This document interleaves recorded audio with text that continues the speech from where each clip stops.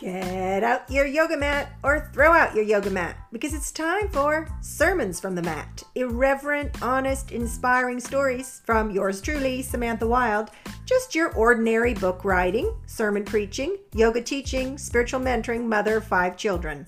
Now, if I can only remember what I want to say, this is going to be really good. Devotion. When I entered my first yoga class at the Payne Whitney Gymnasium at Yale, I entered an ugly utilitarian room. I found a teeming swarm of humanity in there. I did not see the 40 people the written class description claimed as the limit for the class. I did not see 60 people. 80 people were there at least. There they stood, lined up in rows and rows. It was by far the largest yoga class I'd ever been a part of, intimidating enough that I kept my socks on the whole time. I took up residence in the back right-hand corner of the overflowing room, wondering why no one had shut the door long ago. Where did all these illegitimates come from? I, for one, had paid my way in, and I had the sneaking suspicion, on account of the written in bold in the course book, maximum 40 students, that at least half of those around me got in there for free. Also, the acoustics stunk. It sounded like the rally before a football game, not the beginning of a yoga class. And the teacher was late. At 2 minutes past the hour, some folks dropped into various stretches. Certain others felt a mite irritated. I'd paid for a class that from beginning to end lasted 60 minutes, and now I had lost 4 of those precious minutes. Clearly, some of us needed some yoga.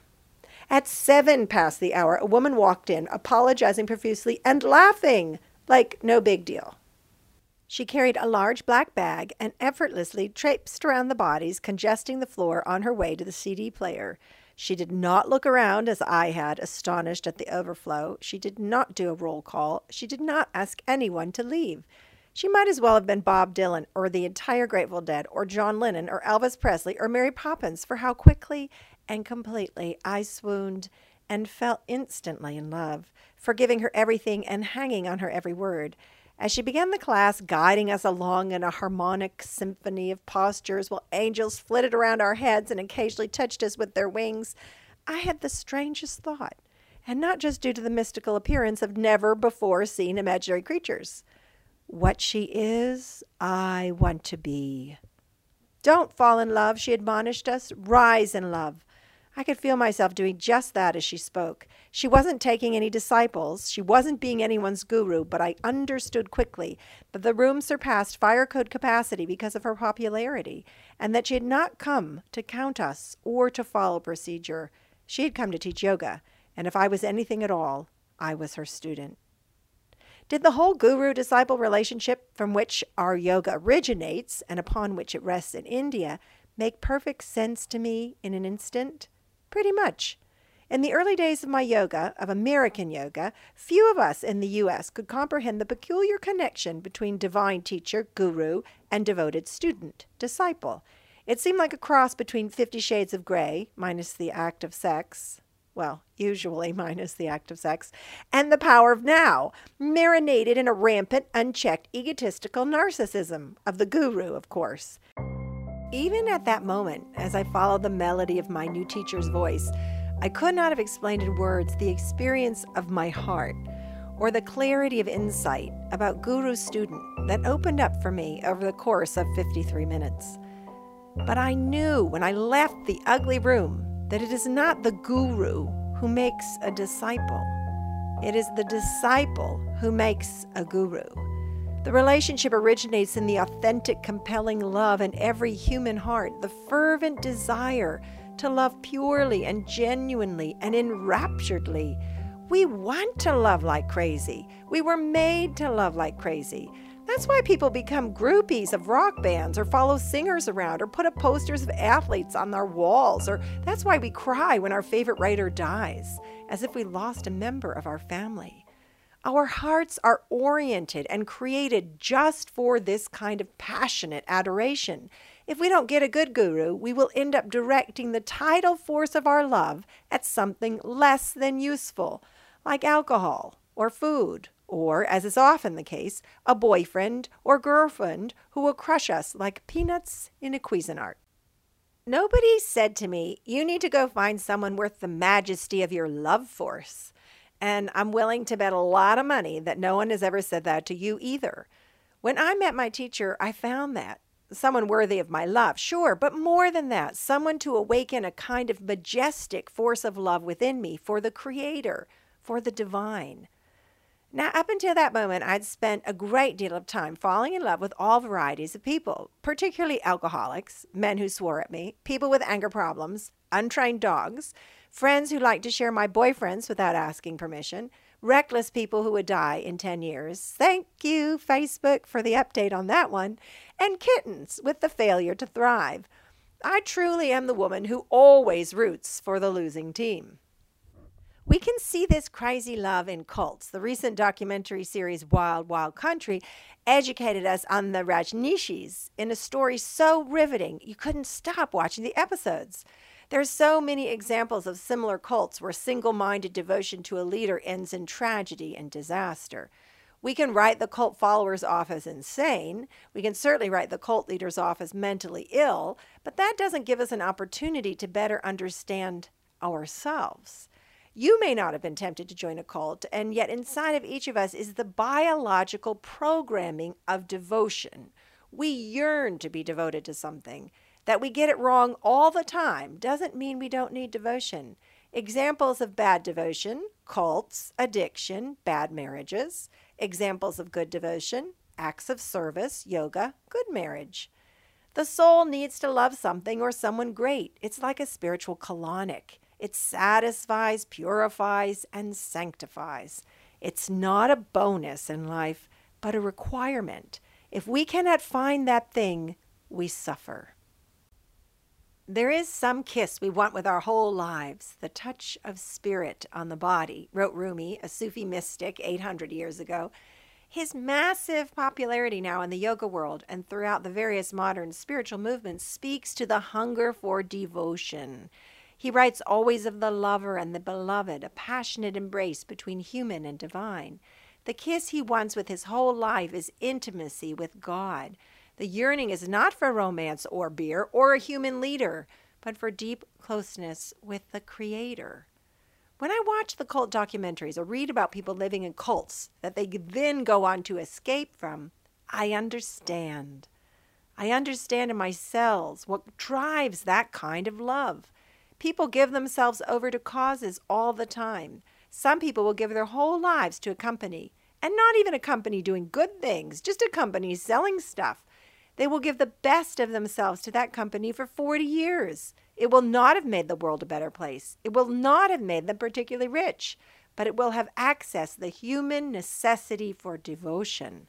Since we must be devoted to something, the important work is choosing. I had a conversation with a man the other day. He himself does not do yoga, but his wife practices. And since I'm a yoga teacher, he told me all about her. He told me she loves it. She practices all the time. And then he said she's a total addict. As he spoke about her love affair with yoga, it became clear that he felt left out, that the best of her went into her practice and he got the leftovers. It also highlighted the truth that we can bring our addictive personality to anything we do, including yoga. All addiction, even for good things like spiritual practice, represents a distortion of this devotion programming. And it happens whenever we confuse the messenger with the message. I know it's happening to my students when they get hooked on a certain style of yoga and decide that this one style is the way and the only way. Or when they conclude that a certain kind of yoga is the real yoga. What a difference between saying my way and the way. I love the story of the statue holding up a hand with a finger pointed to the sky. As the story goes, when people come to see the statue, that's what they look at, the statue. They look at the finger pointed up to the sky. But the statue is there, so we will look up at the sky. Many in the yoga world get committed to a brand, style, or form of the practice and put their passion and energy behind it. As long as we say my way, not the way, this acts as a wonderful direction for devotion.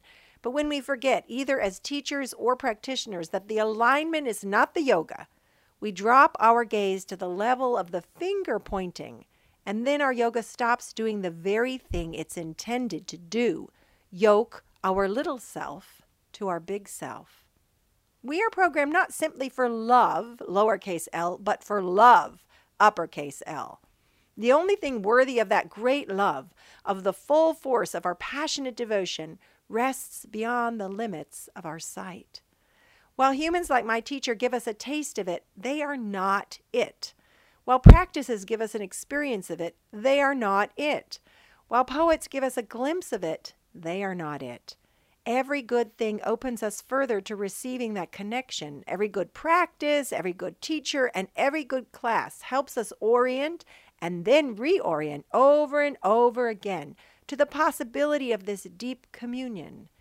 When it happens, we find it does not belong to a tradition or style, to a person or brand, to a group or dogma, to a belief or conviction, nor does it ask for our life or our money or our sanity. It's more like taking a long drink on a hot day. It satisfies. About it, there is often no way to find words. It is the experience for which we all long. It is the moment where nothing is missing. It is, in fact, the moment where all longing is gone. And it is one of the central demands of life, a requirement and necessity. We must, each of us, find something worthy of that great love inside. Deep in our hearts, we know that funny cat videos do not meet this requirement. We may not admit it, but within us we know Instagram cannot equal this inner demand. No social media and no unsocial media, no distraction and no escape will ever come close. While a Netflix binge may bring us comfort or a break from the unrelenting worries of our lives, and ice cream may in fact save us from moments of overwhelming grief, none is worthy, is great enough, or equal to that inside of us looking for a match. My older daughter cried the other day with love for ballet. It brings her unspeakable joy to dance.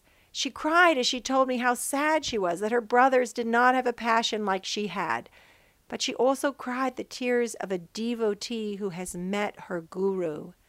If our love is a mountain, it must meet a mountain. When my daughter dances, a smile expands across her whole being. She is totally in love. And she gives herself to her dancing, and her dancing gives her back herself, only better. This is why I could agree with her that her brother's passion for video games had a slightly different flavor to it. He certainly gave himself to his games, but more often than not, they gave back a lesser version of himself. As I gave myself to yoga, it gave me back a better version of myself, over and over again. But not only there, as if it couldn't happen in any other place. When I took my vows before my ordination, I copied what I'd seen some of my fellow seminarians do during their vows. They lay prostrate on the ground, belly down, face down, body down, lying flat in one of the most ancient forms of prayer we know, still practiced today in many cultures. I felt compelled to do the same because it seemed like the absolute truth that what I was embarking on was completely and totally beyond my abilities. To be a minister, what made me better, so special or different or good enough for that title and for that task? How could I ever know enough or be trained well enough to suppose I had spiritual authority? What other pose could I take then than one of total humility? And perhaps that's the gift of devotion. It's too bad so many gurus screw it up so badly, because humility makes the world a much, much better place. And you only need to watch one movie about cults to see how true that is.